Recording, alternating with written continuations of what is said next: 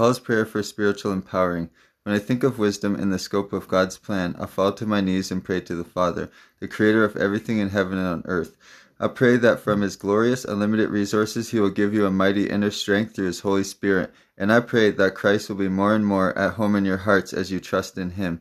May your roots grow deep into the soil of God's marvelous love, and may you have the power to understand, as all God's people should, how wide, how long, how high, how deep his love really is. May you experience the love of Christ. Through it is so great that you'll never fully understand it. Then you will be filled with the fullness of life and the power that comes from God. Now glory be to God by his mighty power at work within us. He is able to accomplish infinitely more than we would ever dare to ask or hope. May he be given glory in the church and in Christ Jesus forever and ever through endless ages. Amen.